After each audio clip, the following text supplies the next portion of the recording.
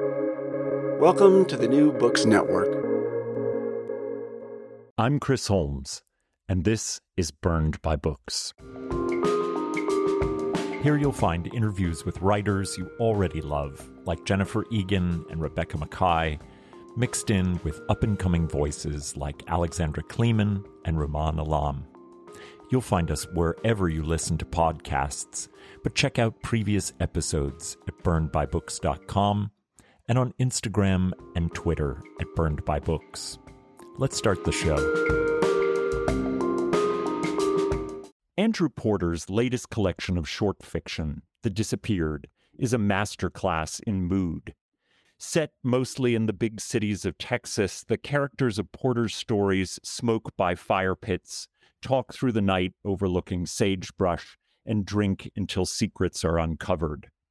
Porter's characters are searchers, not for grails, but for a sense of purpose, for the thing that ties them to their families and communities, for the authentic self that may be buried just out of sight or may not exist at all. A cellist imagines life without making music as a tremor threatens her relationship to the instrument. In small-town New York, a man follows after his college friends as they marry and make a life in the restaurant world. But outside that platonic throuple, he has little understanding of himself. A curious film student becomes an obsession for both a husband and wife, who in the end know almost nothing about her. Bees burrow into a laundry room. A secret box of stolen items burns in the brain of a disgraced academic. Neighbors snack on chili peppers with one singular pepper untouched, too violently hot to ingest, too beautiful to destroy. Each story, perfectly crafted, emotionally resonant, interrogates the terrible irony that we are often the most lonesome when we are surrounded by our intimates. At once universal in their reach and wholly unique in their storytelling, the fiction of The Disappeared feels like an invitation to the voyeur. Andrew Porter opens the window to the most interesting ordinary lives, and even an afternoon spent looking leaves the reader changed. These extraordinary stories are not to be missed. Andrew Porter is the author of the short story collection The Theory of Light and Matter, which won the Flannery O'Connor Award for Short Fiction, the novel In Between Days, which was a Barnes & Noble Discover Great New Writers selection, the recipient of a Pushcart Prize and a fellowship from the James Michener Copernicus Foundation. Andrew's short stories have appeared in One Story, Plowshares, The Southern Review, The Threepenny Review, among many others. He has had his work read on NPR's Selected Shorts and twice selected as one of the Distinguished Stories of the Year by Best American Short Stories. A graduate of the Iowa Writers Workshop, Porter is currently a professor of English and director of the Creative Writing Program at Trinity University in San Antonio. Welcome to Burned by Books, Andrew Porter. Delighted to be here. Thank you so much for having me, Chris. These stories, wow, I am so glad they came across my desk because I really feel this is an extraordinary collection, both in its craft and in its sensibilities. I'm interested as a non-Texan of how much Texas is a character here. And that doesn't mean all the stories are set in Texas, although most are. But even when set elsewhere, the characters are often from Texas or thinking about moving to Texas, imagining or despairing over Texas.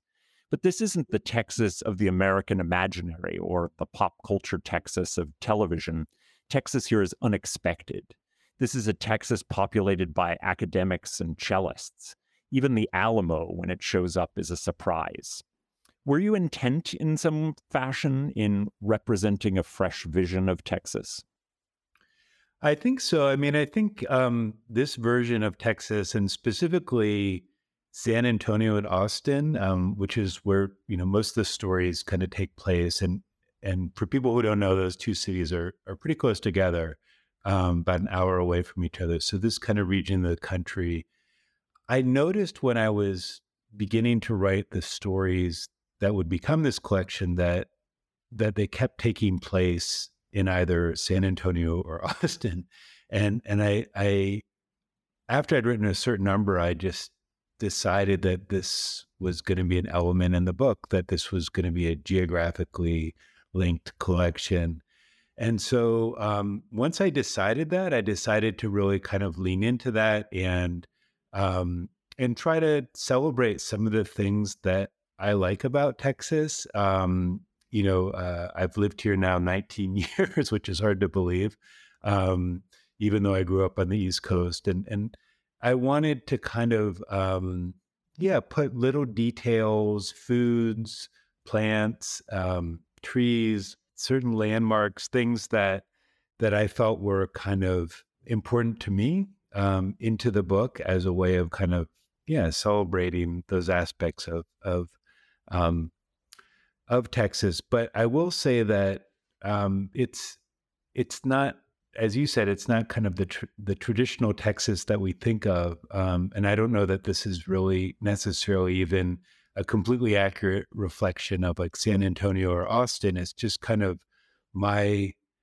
world, the world Yeah. that I kind of move around in these places. And so it's a very kind of particular take on this region, I guess. Yeah, it felt quite particular and unique to the characters who were experiencing it. But I liked how fresh and refreshed this sense of Texas was.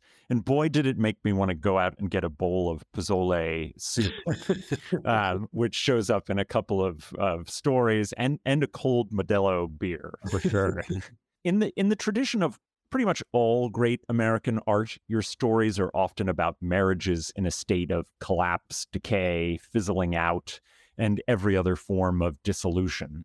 Almost all your marriages are unhappy, but they are unhappy in their own unique ways. What's the attraction to the marriage in demise? That's a great question. I mean, that was another thing that I began to notice as I was writing the stories. And I think that in this collection in particular, I was really interested in the way that some sort of kind of like outside force might impact a marriage. And it maybe is something you noticed in reading the stories. There's often kind of some type of kind of outside element that comes into the marriage and disrupts it in some way, sometimes threatens it, um, but certainly complicates it. And so I was really kind of intrigued by the way that marriages that, in some way were kind of a few years underway, might suddenly be impacted by outside forces, and particularly the types of kind of outside intrusions that might occur when one is, in their 40s, right? So that could Mhm. be children, it could be a friendship, it could be a romantic interest. And so I wanted, all of these marriages, as you notice, like conflicts already existed in them, but I wanted in this collection to really kind of explore how an outside force might complicate that existing conflict in some way. In a couple of the stories, it's art that is the conflict that bubbles up in a marriage or a relationship, and I think that's a bit unusual. And if we think about the great dissolving marriages of American literature, can you talk a little bit about how art can sometimes be a force that distables relationships in your collection?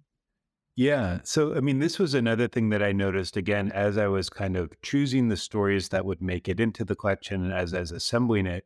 I really noticed that a lot of the stories that I felt strongly about included artists at kind of various points in their career, various different types of artists. But I wanted to show characters who are kind of struggling with the types of conflicts that are particular to the artistic life. And to also kind of, as you said, to kind of show how these types of artistic conflicts might also impact the relationship that they're in. And yeah, I think that I've always been just interested in artists as characters, and thinking about, as you might have noticed in the collection, like, characters at kind of, um, different points in their artistic life. You have the young kind of like, um, you know, incredibly talented phenom. You have the older artist who's kind of past their prime. You have the kind of struggling artist who never quite lived up to their potential. You have like the hermit artist who just refuses to kind of interact with other artists. Uh, but they're all kind of different versions of living an artistic life. And many of those characters also are in relationships, right? And we see how whatever conflicts they might be going through with their art might also be impacting that romantic life. Hmm. Tied to your depictions of marriages in crisis, you also have a knack for kicking the reader in the parent-child Achilles heel. You do dwell in the tender areas of our love for and our fears about our children. You have a wonderfully pithy description of being a parent. You know how everyone tells you that becoming a parent will change you and all? Well, it does, of course, but it's not just the way people make you think it will. It doesn't fill some big void or something. It doesn't solve anything. It just makes things different, sometimes better, sometimes worse, but mostly just different. How are the parents in your stories both enriched by their children, anxious, and deeply disappointed by them? Yeah. I mean, again, as with the kind of different depictions of different types of artists, knowing at a certain point that I was basically going to be writing about characters like in their 30s and 40s or characters at a particular point in middle age, I wanted to bring children into these stories and to show how parenthood might be impacting these characters in different ways. And in particular, again, I wanted to show like different versions of people in their 40s dealing not just with children, but also with kind of the idea of children. Not all of the characters have children. Some of them have kind of willfully chosen not to have children, or or in some cases can't have children. But nevertheless, like the idea of parenthood and the possibility of children is something that kind of floats through all of their lives, right? And similarly with the parent characters, I just wanted to show like people dealing with parenthood in different ways, and with different levels of success. And some of them are better parents than others, I suppose. Some of them have a more complicated relationship to being a parent than others. Um, Certainly, the anxiety of parenthood was something I was very interested in exploring. Like in one of the stories, Breathe, which is about a kind of almost like a near death type accident that a child has, and then the ensuing anxiety that flows out of that. Like in that particular story, I wanted to kind of capture a particular type of anxiety that I think a lot of parents experience at one point or another, and to kind of take us through an evening with a couple dealing with that type of anxiety. And so those are some of the things I was kind of interested in exploring. Yeah, I love that story, Breathe, because you're both talking about a very big crisis thing, this almost drowning, but you're also talking about this like completely conventional fear that your child loves the other parent more. And having those two come together in that story, I found very affecting. Yeah, I wanted kind of the both of those things to be at play. I didn't think just the anxiety about the near drowning would be quite enough. I needed to complicate it a little bit. And so having that strained relationship between the father and son at the same time that the father is kind of fearing for the health of the son, I thought was kind of interesting. Yeah, well, thanks for making me so anxious about my marriage. Academia and its angsts loom large in several of these stories. In the story Silhouettes, a former psychology professor is denied tenure, and he harbors the suspicion that his friend in the department, Paul, may have been a deciding vote against him. Over the course of a dinner party, the importance of tenure comes to stand in for the nature of friendship itself, its invisible contours. You yourself are a professor at Trinity University in San Antonio. Is academia just too ripe with drama to be ignored? Yeah, it had to kind of get into the book a little bit, I think. Again, like dealing with focusing on characters at a certain stage in their life, dealing with various types of conflicts. One of those conflicts is obviously professional for a lot of these characters. And so I know the academic world, and there are particular conflicts that I think that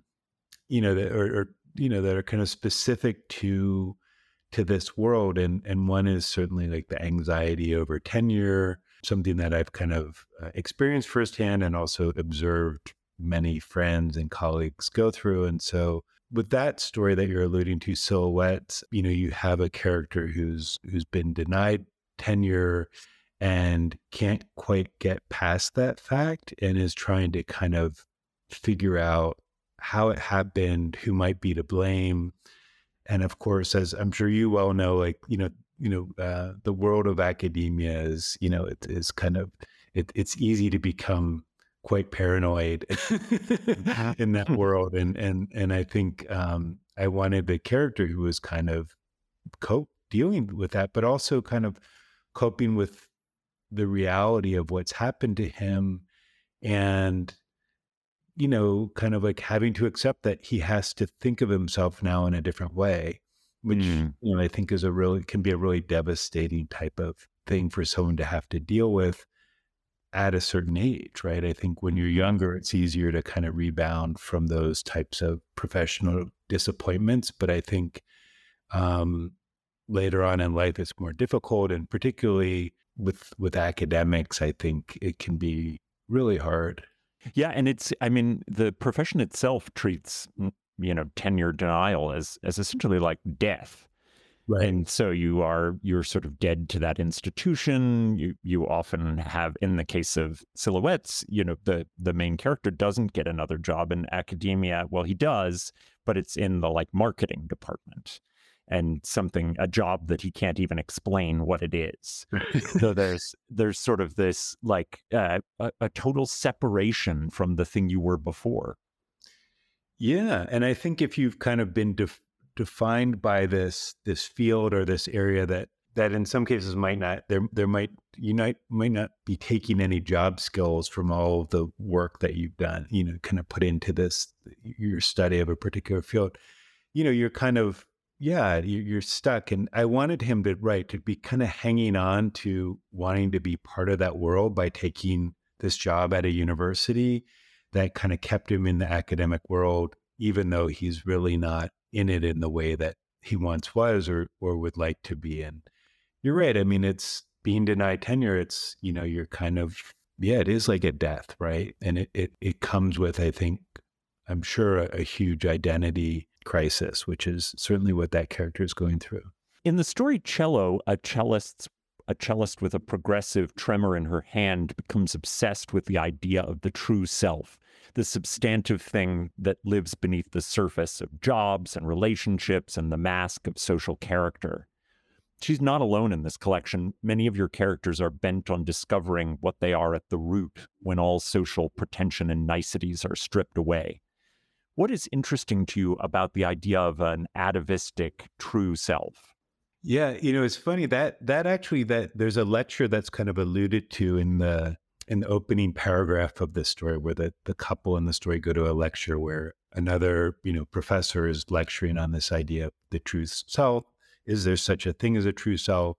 And kind of concludes that there really isn't, but that nevertheless it's the idea of a true self is important to us, right? And it's a kind of important concept. And that was a lecture that actually I attended, that I was part of a team taught course in which we had a visiting lecturer come in and give kind of a lecture that was kind of the gist of it in a way. And I was really struck by that. And I decided that I wanted to use that as a kind of starting point, but it also felt connected.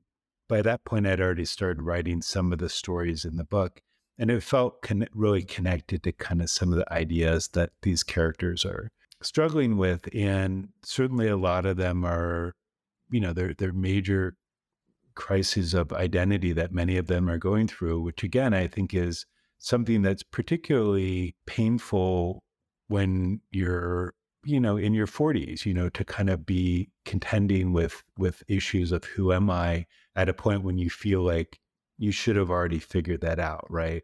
And so I think Mm-hmm. that was one of the appeals with this book is like, I don't know, I found myself really empathizing with characters who were kind of at a point where they still hadn't answered that question for themselves. I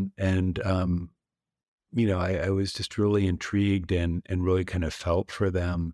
And there are quite a few in the story who, for various reasons, have kind of held on to a version of themselves that's maybe their, who they were in their 20s, right? And are now having to kind of confront larger identity issues because they're older, right? Mm-hmm. They're at an age when they need to start figuring these things out.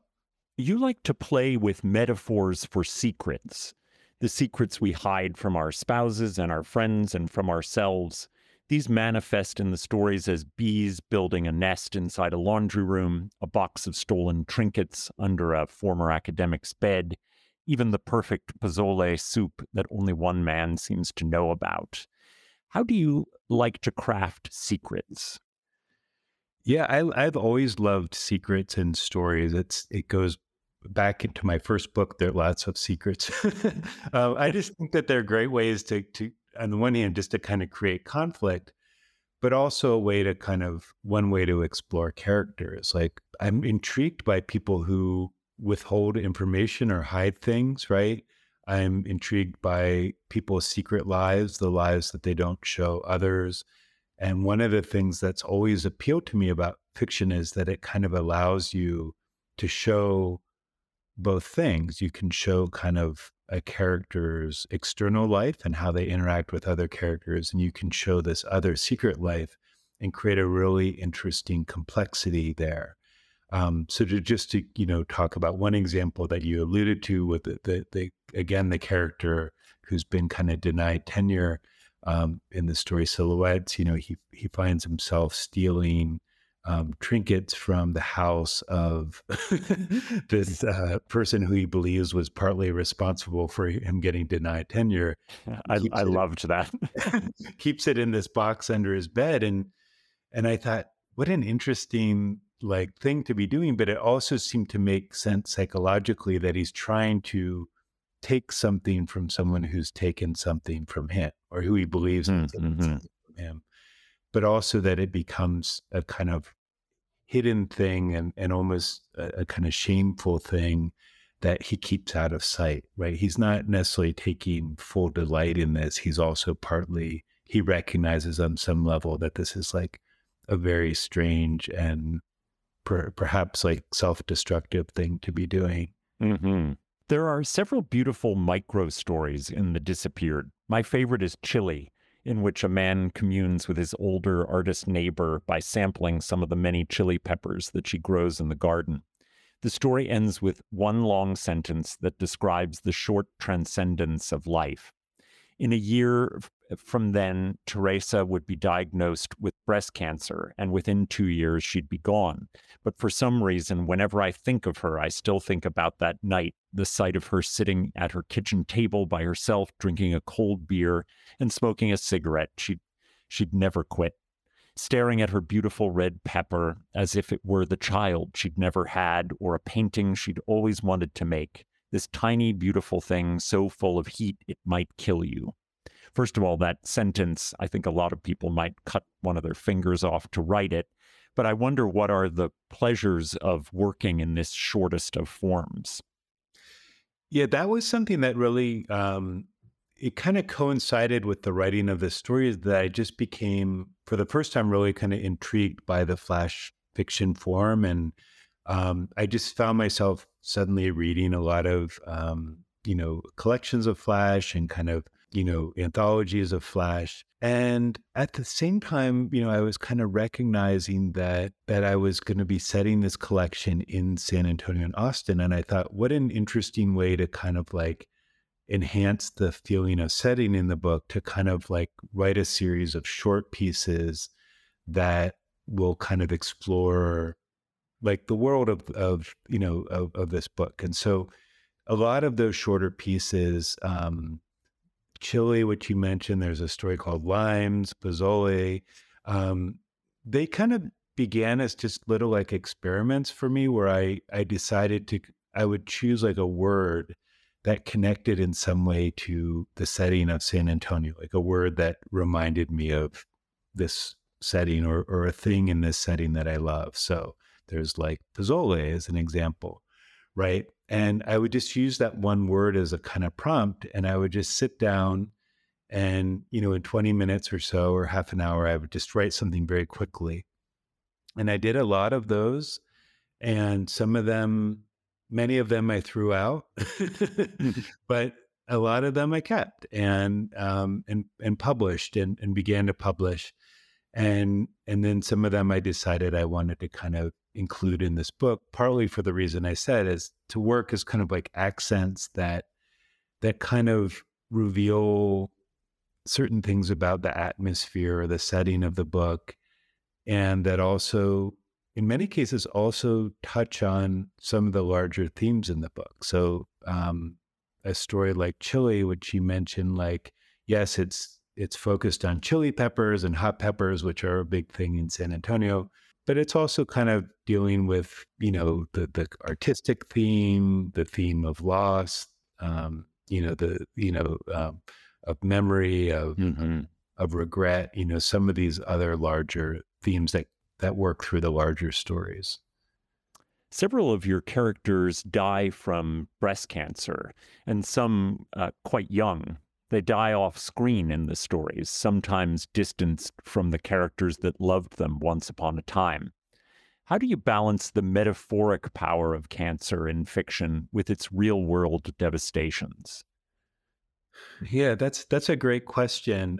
That was another thing that I kind of, again, subconsciously was putting into these stories. I think on some level, I was thinking about a lot of different types of disappearances, and certainly a disappearance, that's common for a lot of people in their 40s is the disappearance of loved ones. And cancer, at least in terms of my own life and what I've with my own family and kind of and friends and people I've lost has been kind of the chief reason. And so I think that naturally that kind of was something that I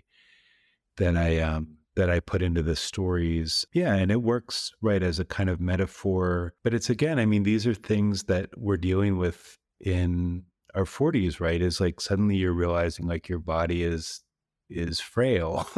It's not as strong as it once was. It's vulnerable.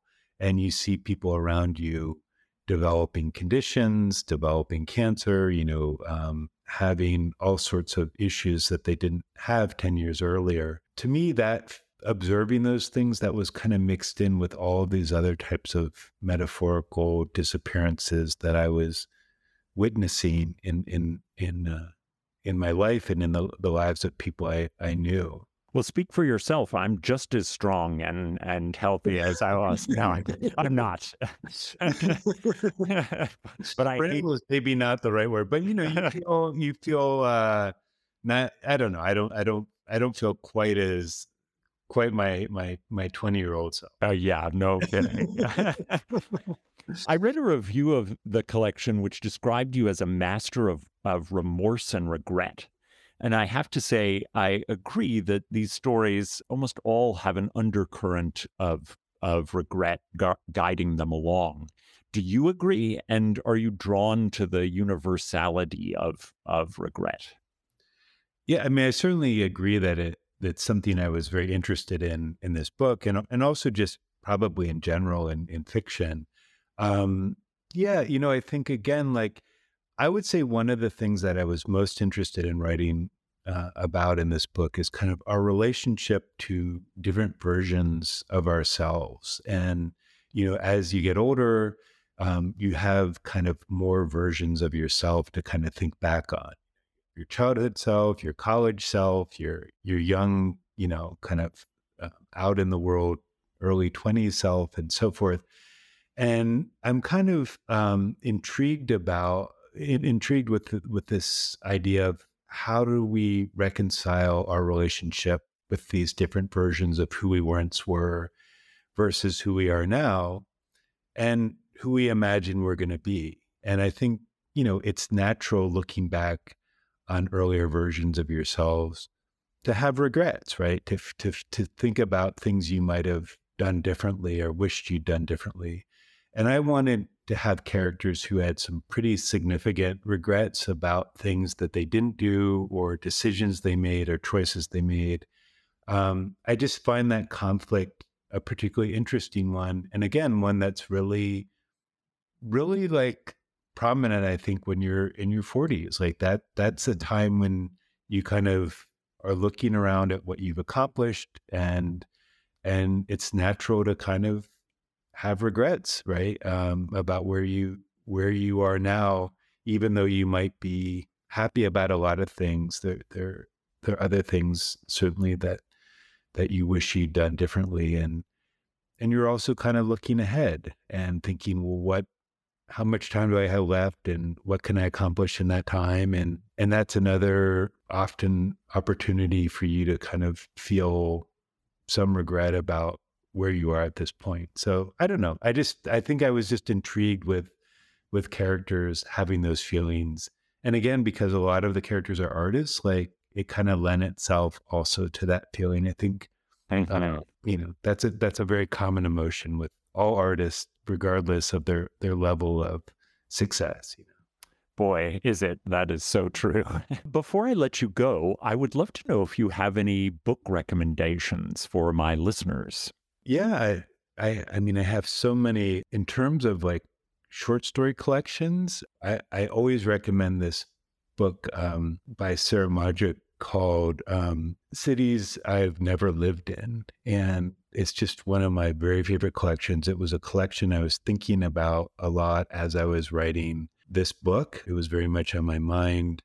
Another collection that was really on my mind as I was reading this book is Stuart Dybek's Coast of Chicago. That's an older book, but it's another one I always recommend. I'm a big fan of Cara Blue Adams' You Never Get It Back. Yeah, I interviewed her and I love that collection. Yeah, I love it too. And I recommend it to everyone. I think it's a really compelling collection. It has some just gorgeous stories in it, and it also works really well as a whole. And so that wasn't a book I was reading as I was writing this one. I read it kind of after I finished it, but it's one that's been on my mind a lot, and that I do recommend to a lot of people. Yeah, those three are all wonderful. I have never heard of Cities I've Never Lived In. I love Stuart Dybek, but I don't know that collection. So those two are going to be ones that I'll certainly turn to. And I hope that readers will take a look at these recommendations. But most importantly, I hope they will pick up The Disappeared, the stories by Andrew Porter, which are exemplary in so many ways. And you're going to want to spend all your time with the characters that he develops in this wonderful collection. So, Andrew, thank you so much for taking time to talk with me today. It really was a pleasure. This was a great pleasure for me too, as well, Chris. And as I mentioned to you before, I'm a huge fan of the podcast, and we'll look forward to continuing to listen. Thank you for all that you do for the literary world. That means so much to me. Thank you very much, Andrew.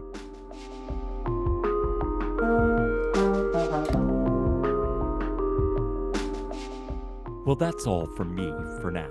My great thanks to Andrew Porter for coming on to talk about the incredible stories in his collection, The Disappeared. You can find links to purchase The Disappeared and all of Andrew's recommended books at the website, burnedbybooks.com. There you'll find all of our previous episodes, links to buy a podcast t-shirt, and ways to get in contact. As you listen, take a moment to rate the show on iTunes, Spotify, or wherever you find your podcasts. This will bring us more listeners and allow the show to grow. Next week, I'll welcome Jane Roper with her new amazing satire, The Society of Shame. Until next time, this has been Burned by Books.